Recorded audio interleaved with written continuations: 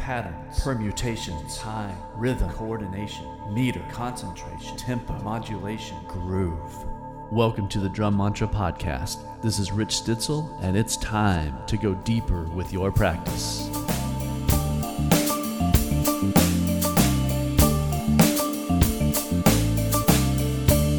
Hey, what's up, everybody? Rich here. Welcome back to the Drum Mantra Podcast, episode 17.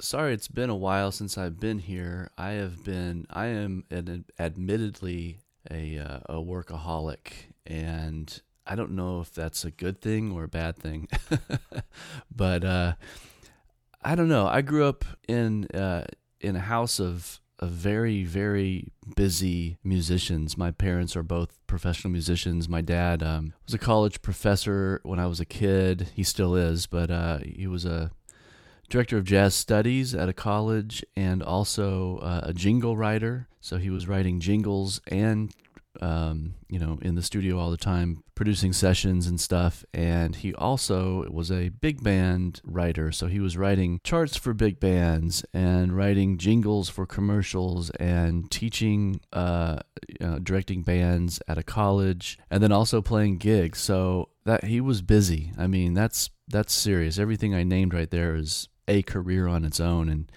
he was doing all of it. And it's not, when you're a musician, you don't do all these things so you can put food on the table. I mean, that's a byproduct of it. But, now that I've been in this game for 25 years, I'm kind of a spitting image of my dad in a way. What the deal is, you're just passionate about everything. You love to teach, you love to play, you love to write, you love being in the studio, you love to produce, you love to hang with musicians. It's just all part of the whole picture as a musician. And I think I've mentioned this before, but I'll mention it again because I love the headline, and I'm paraphrasing here. First of all, a musician to me is an entrepreneur. You are a self-employed artist, and to learn how to play the game in a way that you can succeed, in financially, for instance, or whatever, you have to understand some business aspects. So I look at every musician as an entrepreneur. You have to sell yourself. You have to be prepared. You have to create your own product and then figure out how to sell it. I mean, if you're writing songs and putting them on a CD, the next step is you're booking gigs and you're finding management and you're finding distribution and you're trying to get on a tour, and it's all your business. So I think in this day and age, finally, musicians are starting to realize that. There was a very long time where musicians, and especially jazz musicians, were just, I grew up around jazz musicians, and I saw them as a kid, and here's my picture of a jazz musician from when I was a child, and I'm talking about, my whole life, like literally. My grandfather was a professional jazz saxophone player who founded the International Association of Jazz Educators.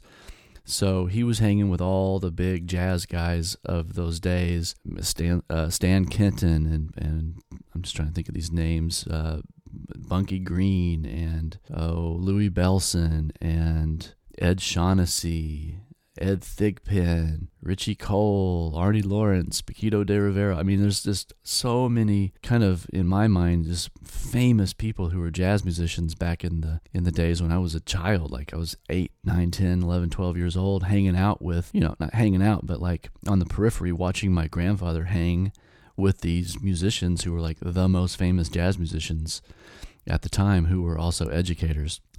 And I always saw jazz musicians in that light. All those jazz musicians were super happy. They were celebrating. They were very loving, and they were kind of humanitarians. I remember at an early age just sort of observing the kindness and the compassion of the jazz musician. Now, I'm talking about jazz musicians who are also educators, and most of the jazz musicians were, the absolute upper echelon, the upper tier of people like Miles. There were very few super high-level famous jazz musicians who weren't educators. I was trying to think of people, and even Tony Williams. Tony would do clinics. I went to Tony Williams drum clinics, and there's so many musicians in the jazz world are educators. And so my observation was super loving, super compassionate people, super smart people. Jazz musicians, especially in those days and today, it's a little different. there's a little bit different vibe today, but I'll talk about that maybe if it hits my stream of consciousness. But I just feel like the jazz musicians of, from the 70s and the 80s, they really considered themselves sort of ambassadors, kind of human ambassadors to the world through the arts. In the late 70s, jazz was declared America's art form. And I remember my grandfather received a plaque from Congress because he was one of the people on the team of guys who basically fought to, quote, legalize jazz education in schools. Before my grandfather, and whose name is Matt Betton, and one of his closest friends, Stan Kenton, and Gene Hall, who was the first band director at North Texas once the jazz program began. I believe University of North Texas, used to be North Texas State University, was the first school in the country to have a jazz studies program, and that was due to my grandfather and Stan and Gene and Leon Breeden. I don't have the full history in my mind anymore, but anyway. So I grew up in this family of jazz musicians. My mom also was a band director and a copyist. She was a copyist for Jensen Publications. So if you've ever read a jazz band chart that's from Jensen Publications, you're looking at my mom's handwriting. She was the calligraphy artist as well as the music copyist. So I saw a lot of angles of the business at an early age, from different angles than some of my friends. Some of my friends have, rock musician families. They grew up in families where their parents were like on tour with big pop acts, and they have a totally different view of the world than I did. I grew up in this bubble of jazz educators. So I think the point I'm trying to make here is how hard everyone works in that world. My grandfather worked around the clock. It was insane. I mean, he had the Jazz Educators Press, so he was putting out a magazine. He was the editor. He was the executive director of the National Association of Jazz Educators, so he was always planning the conferences that were happening. He was a co-founder as well. He had a big band. My grandmother was the helper for him. She was the first secretary for the organization, and I mean, they just worked around the clock. And the reason they were able to work around the clock tirelessly is because they loved what they did. They were passionate about it. One of the huge points I want to make is passion. I mean, the way to be successful at something is you have to be so passionate about it that time disappears. You do not care. You are just in it. You can't wait to wake up because you get to start again. And when you go to sleep, you hope that you dream about it. That's what I'm talking about when I talk about passion.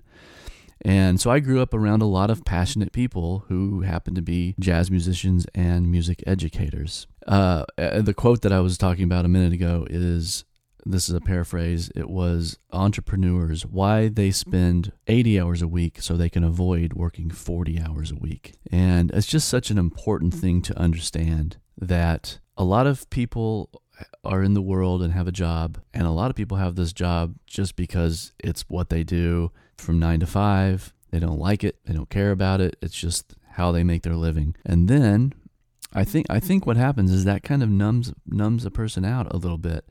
And so it's 5 o'clock, you get out of work, you go home, or you go meet some friends and you hang, and you might watch a game, maybe watch television. I don't know. You're doing activities, or you're booking a golf date so you can go play golf with your buddies, or whatever. But all of a sudden what happens is the day is gone and you haven't dedicated, I'm saying you as in that person, that invisible imaginary person I'm talking about, hasn't accomplished anything towards any kind of creative movement. And I think that's fine. I mean, if every single person in this world were fully dedicated to the passion of creating art and music, this place would be crazy. So there are all kinds of people in the world, and everyone is doing exactly what they are supposed to be doing. Sometimes, however, there is a person who might have a full-time job, but also might have their favorite hobby is to play music. So they work 9 to 5, and then they get off work, and then they go to their band rehearsal, and they jam out with their friends, and they maybe book a gig every once in a while, and it's all about having fun. That's awesome. I think that that is a very healthy way to be a musician, because unless you're in it full on and dedicated, it can be a very challenging path. However, these kinds of people have sort of started to pop into my world a little bit. The person with a 9-to-5 job who is passionate about playing music, and they want to do that, and they have a band, but they want to get better. They want to improve their game. And so sometimes they reach out to me, and we have conversations about this, and they want to figure out how to get to that next step, even though they've filled their calendar with their life. And I think that's great. I think there's a little inkling, a little spark of inspiration that could really spread. So, well, I was going to start off by apologizing for not doing this podcast for a while, because I've been waking up at 7 o'clock in the morning, going straight to the studio and practicing and writing until basically I can't even move anymore until 9 or 10 at night, straight for days on end, trying to edit this book and practicing all the exercises, and also being inspired by some other things I've been seeing on social media. But I'll get back to that in a second. I want to make this point because I think it's very important to first of all find that spark of inspiration where the light bulb turns on for a second and you go, oh man, I really want to dedicate my time to this. Like maybe you're the 9-to-5 person, you're in your band, you saw a video of, Steve Gadd, and they did something that just made you go, oh my gosh, that's amazing. If I could do that, I would be a better player. And so there's that little spark of inspiration. Oh my gosh, Steve Gadd, who has been a spark of inspiration to pretty much every drummer that's ever lived in the last 30 or 40 years. So what do you do with that spark of inspiration? Because now you have to figure out how to parlay that energy into focused practice. That is the challenge, my friends. How do you take inspiration and channel it into dedicated, time-consuming practice without becoming distracted, intimidated, or discouraged? To me, the secret is, once again, it lives in the world of passion, the world of just determination and passion. It's a combination.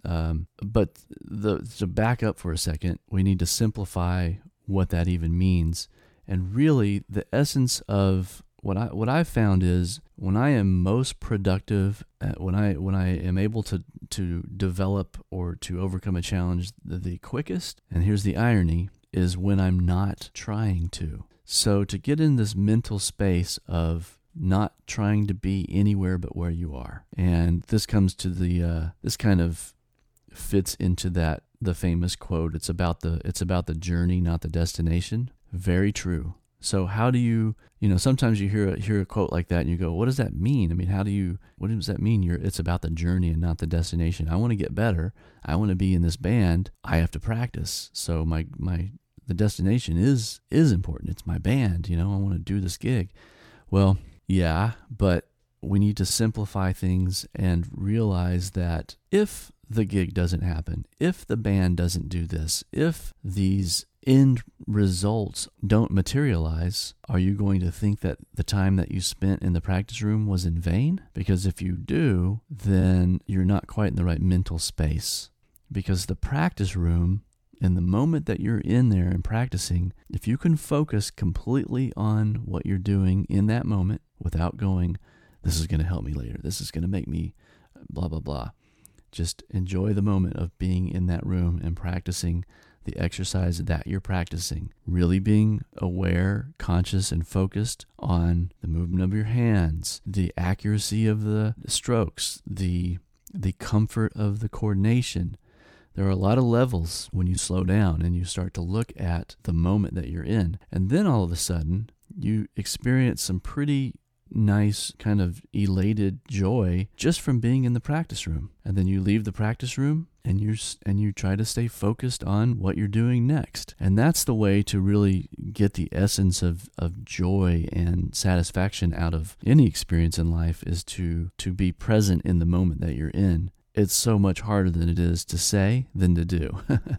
I am guilty party number one on this. My mind is constantly If I'm sitting and eating, I am not sitting there enjoying my food bite by bite. I am thinking about the next thing I have to do. And I try to catch myself because it's important. When you're not mentally in the same space that you're in physically, it creates stress, tension, and fatigue. So the trick is to practice being in the moment no matter what it is that you're doing. So if you're at your job, you're focusing on your job only. And then when you leave your job and you go to the studio to practice, you focus on practicing only and exactly what it is that you're doing. Not, I have 10 things to practice, let me get through these. It's like, stay in the moment, stay in the moment, stay in the moment. You will improve vastly and much quicker if you can stay focused on the moment in everything that you do. I mean, sports people talk about that all the time. If you're playing golf, you've got to completely, it's a mental game. It's not a physical game. It's not like, okay, I need to hit these 100 golf balls so my drive is better. It's like, is the rhythm happening? Am I lightly holding the club? Is my physical motion fluid enough to connect with the ball in a way that it just rockets off the club with no effort and no feeling? It's a mental game. So you have to stay present to stay in that game and to have success. Same thing with anything, tennis, drumming, doesn't matter. So that brings me to one of these questions. They're piling up. I'm so sorry I haven't been able to get to them. Again, I'm going to do a little plug right here, and I'll probably do it again later. I've been spending hours and hours and hours getting the book, the primary series, ready for print. My hope is that it will go to print in just a few days, and I just want to make sure everything's right. The writing, I want it to make sure that it's solid. And the exercises, I'm playing through all the exercises to make sure that they really make sense and they really feel good. And another aspect to the whole book is I'm writing musical play-alongs that go with the entire book. So you can also get the audio play-alongs that support each of the exercises. So as soon as you're playing along to a play-along, you're in it. You're playing along to music. You're doing this, kind of intricate polymetric exercise. And the next thing you know, the music stops and wow, you just spent 5 minutes and it really flies by, which is awesome. When you're present, everything flies by. Time just flies. Although when you're in the moment, it feels like time stands still. So there's a lot of things to think about. I think, it's important just to be thoughtful, be aware, and always question and look at your experience in life. Just every moment, try to wake up a little more to it. Don't let yourself be dragged down a blind path of things just coming into your life, and you're just going, okay, I'm at a restaurant and the TV's on, so I'm just going to stare at the TV. Like try to wake up, pull yourself into finding out who you really are deep down, and get down to the richness of your experience by being present in the moment. I'm not saying that's bad to watch TV or whatever. I don't do it. I do a little bit. I watch about 20 minutes of Star Trek every night. I can't get through a whole episode, but I do watch about 25 minutes of Star Trek. It's one of the only things I can deal with. Okay, so here's a question. Robert in Washington, he says, I've been listening to the Tim Ferriss show a bit lately, and he has me thinking a lot about daily routines or rituals for drummers. First of all, Tim Ferriss is a superhuman and an amazing practitioner of kind of what I'm talking about. Like the way to really gain the most deep richness out of your experiences in life is to focus in way down on the micro of what's happening and dedicate yourself to whatever it is that you are engaged in. Tim has been able to become a master of so many things, from like languages to, he's intellectually he's a genius, and business wise he's a genius, and he's dedicated himself to kind of becoming a superhuman. It's definitely an inspiration to me as well. He meticulously maps out most of his day.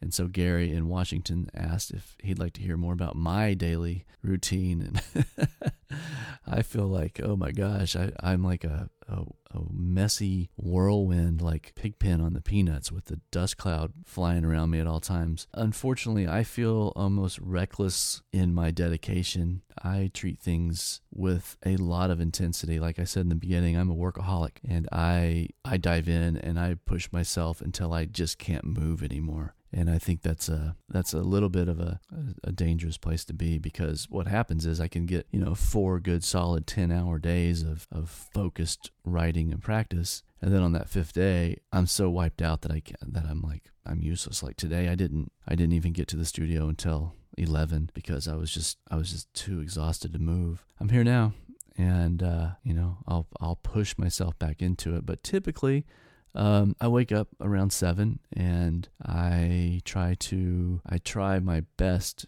It's usually not too successful, but my days are better when I avoid social media first thing in the day. So on a really perfect day, I get up about 7, take my daughter to school, come back, go straight to the studio, turn the program that holds my book and turn on Ableton, and I go back and forth. So I will work on the book and I will edit until it just feels like, okay, I'm not focused anymore. And then I will go over to Ableton.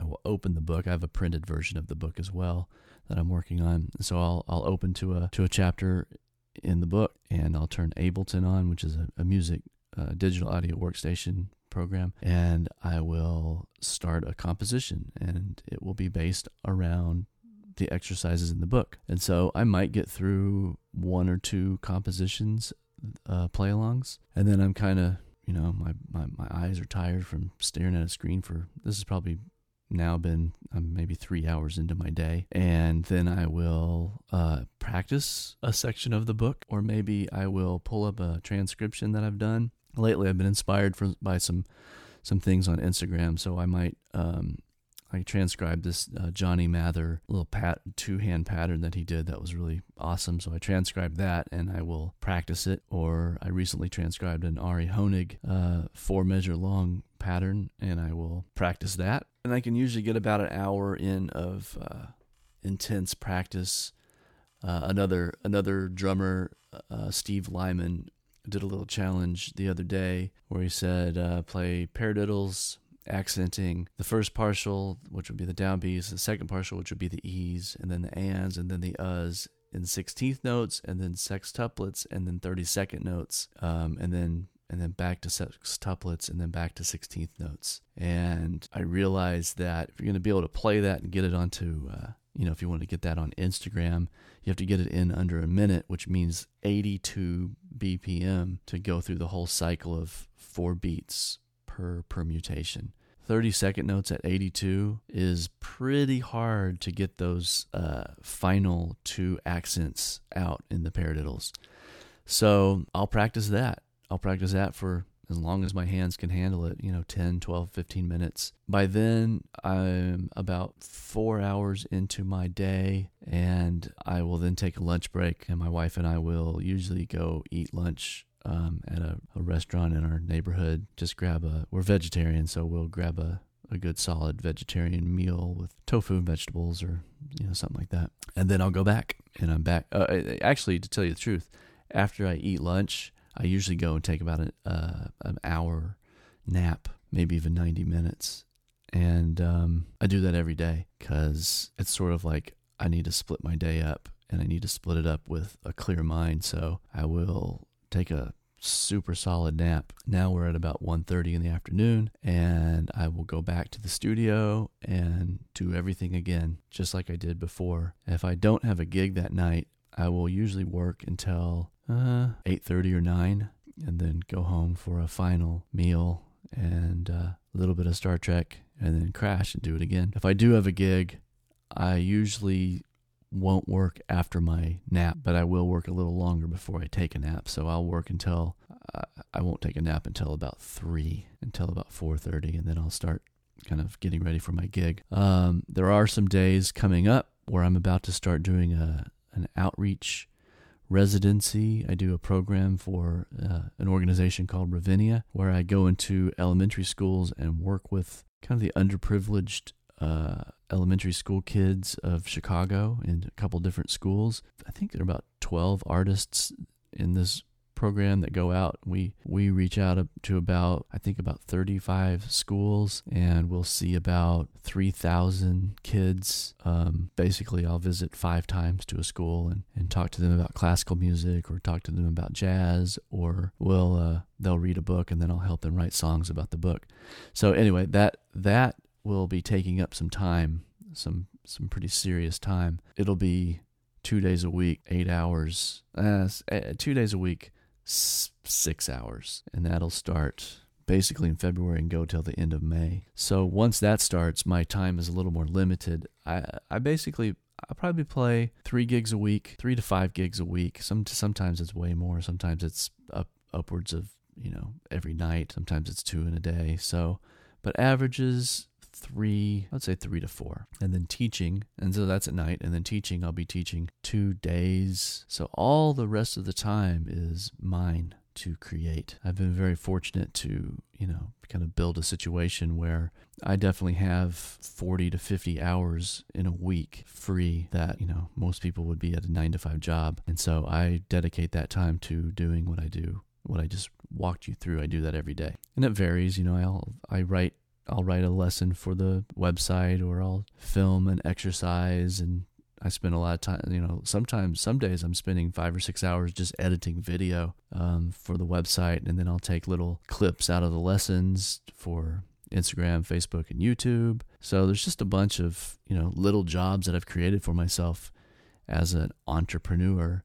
And so I just sort of treat it like it's my corporation, Rich Ditzel Music, Drum Mantra. I mean, those are kind of my brands, and I just dedicate my time to doing that. So there's a long-winded answer to what my day looks like and my morning routine. Gary also asks about yoga and meditation.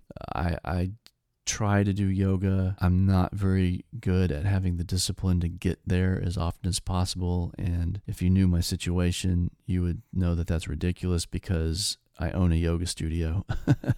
Well, my wife does. And my studio is literally underneath the yoga studio. So a class will be happening and I'll be downstairs working, mainly because I'm trying to get this book done and I'm really trying to focus. However, that being said, I will tell you that when I do yoga, my mind is clearer. I'm able to concentrate better. My body is more relaxed. I'm more in control of my body. So when I practice, it's much more fluid and comfortable. And I also can think more clearly when I'm writing. So the benefits of yoga are amazing. But finding a yoga teacher in a yoga class that is right is that can be a challenge depending on where you live in the world, in the country, in the world. As far as I recommend a very light yoga. I love restorative yoga. My wife calls it sleepy yoga because you're just laying there and kind of doing some minimal stuff.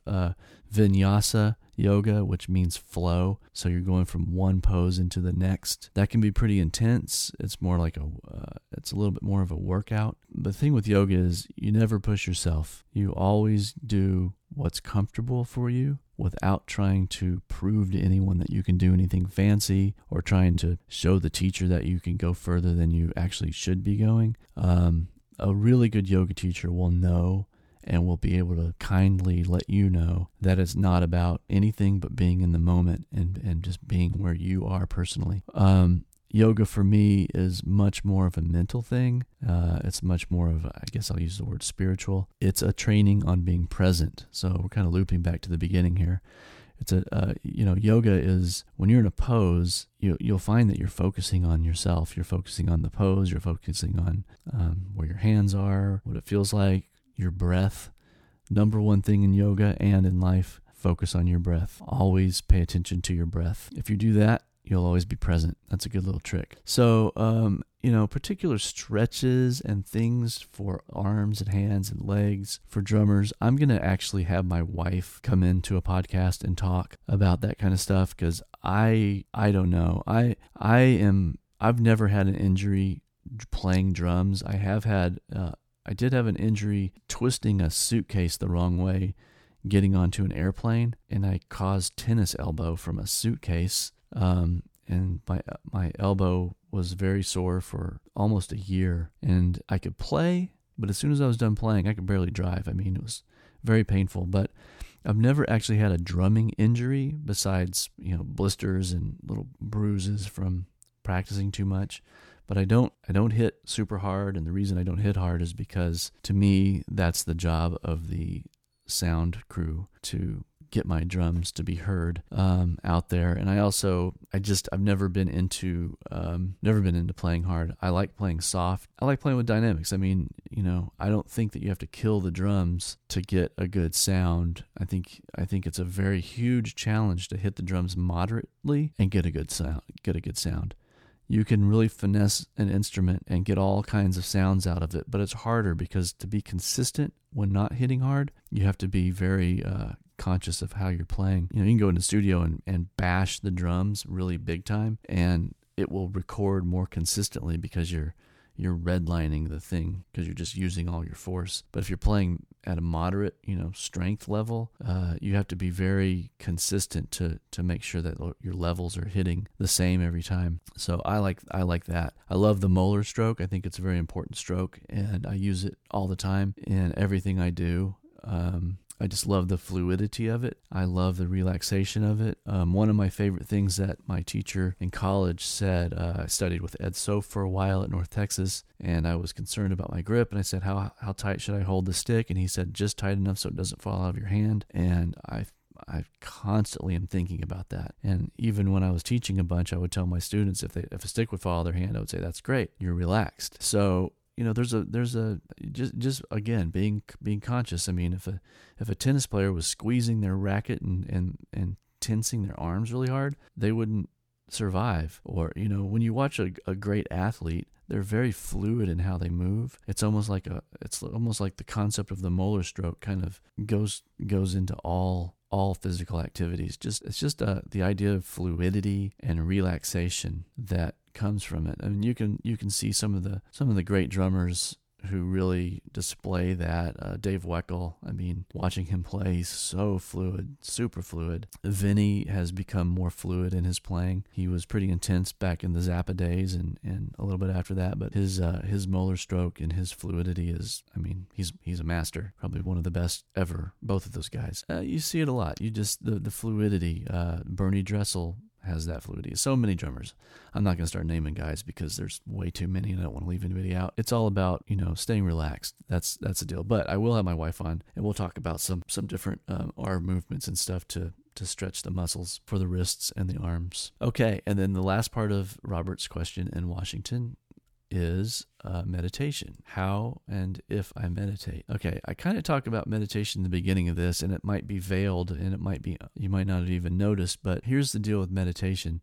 There's a lot of different ways to meditate. The main point of meditation is to be present, and to be present means to not be attached to your thoughts. And a great way to not be attached to your thoughts is to focus yourself, your mind on something. And so a great thing to focus your mind on is your breath. So if you can sit quietly, breathe naturally, focus on your breath. Like when I say focus, I mean in, out.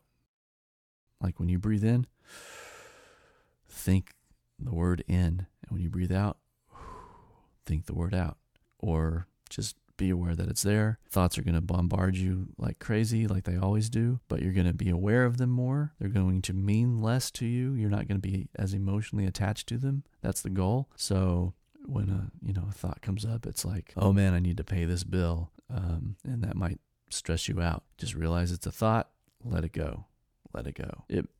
It's not like it's going to solve the problem that you think you might have about it, but you're going to be able to just relax in the moment. So something comes up. Oh man, I'm hungry. Okay, let it go. Just let the thought go. Keep focusing on the breath. And you continue to do that for, give yourself a time limit, 3 minutes. You'd be amazed how hard it is to sit and focus on your breath and let your thoughts go for 3 minutes. Eventually, 5 minutes, 10 minutes. I mean, there are people in India that have been meditating around the clock for years, and they're literally dedicated to only meditating. There's a lot of implications and a lot of thought behind what meditation does. And without going into all that here, I might talk about it more in a different podcast, but the main point is it will calm you down. It will put you in a space of relaxation. You will have spent 2 or 3 minutes being present, being more present than normal. And when you're present, like I said, fatigue comes from doing an activity and your mind is somewhere else doing a different activity in your mind. You're not aligned. And to align yourself with what you're doing in each moment, fatigue is eliminated, or it's lessened at least, because you're in harmony mentally and physically. You're in accord with yourself, okay? So the training of meditation, it's not like, a lot of people think meditation's like prayer and they think it's related to a religion, and it's not. It is a way to tune yourself to be more focused, have more energy, and to be more productive as well as creative. And creativity is a whole other subject as well. But when your mind is aligned with your body, when you're in the moment, when you're focused in the present moment, and you are not taken hostage by your thoughts. So your thoughts come, you let them go. Your thoughts come, you let them go.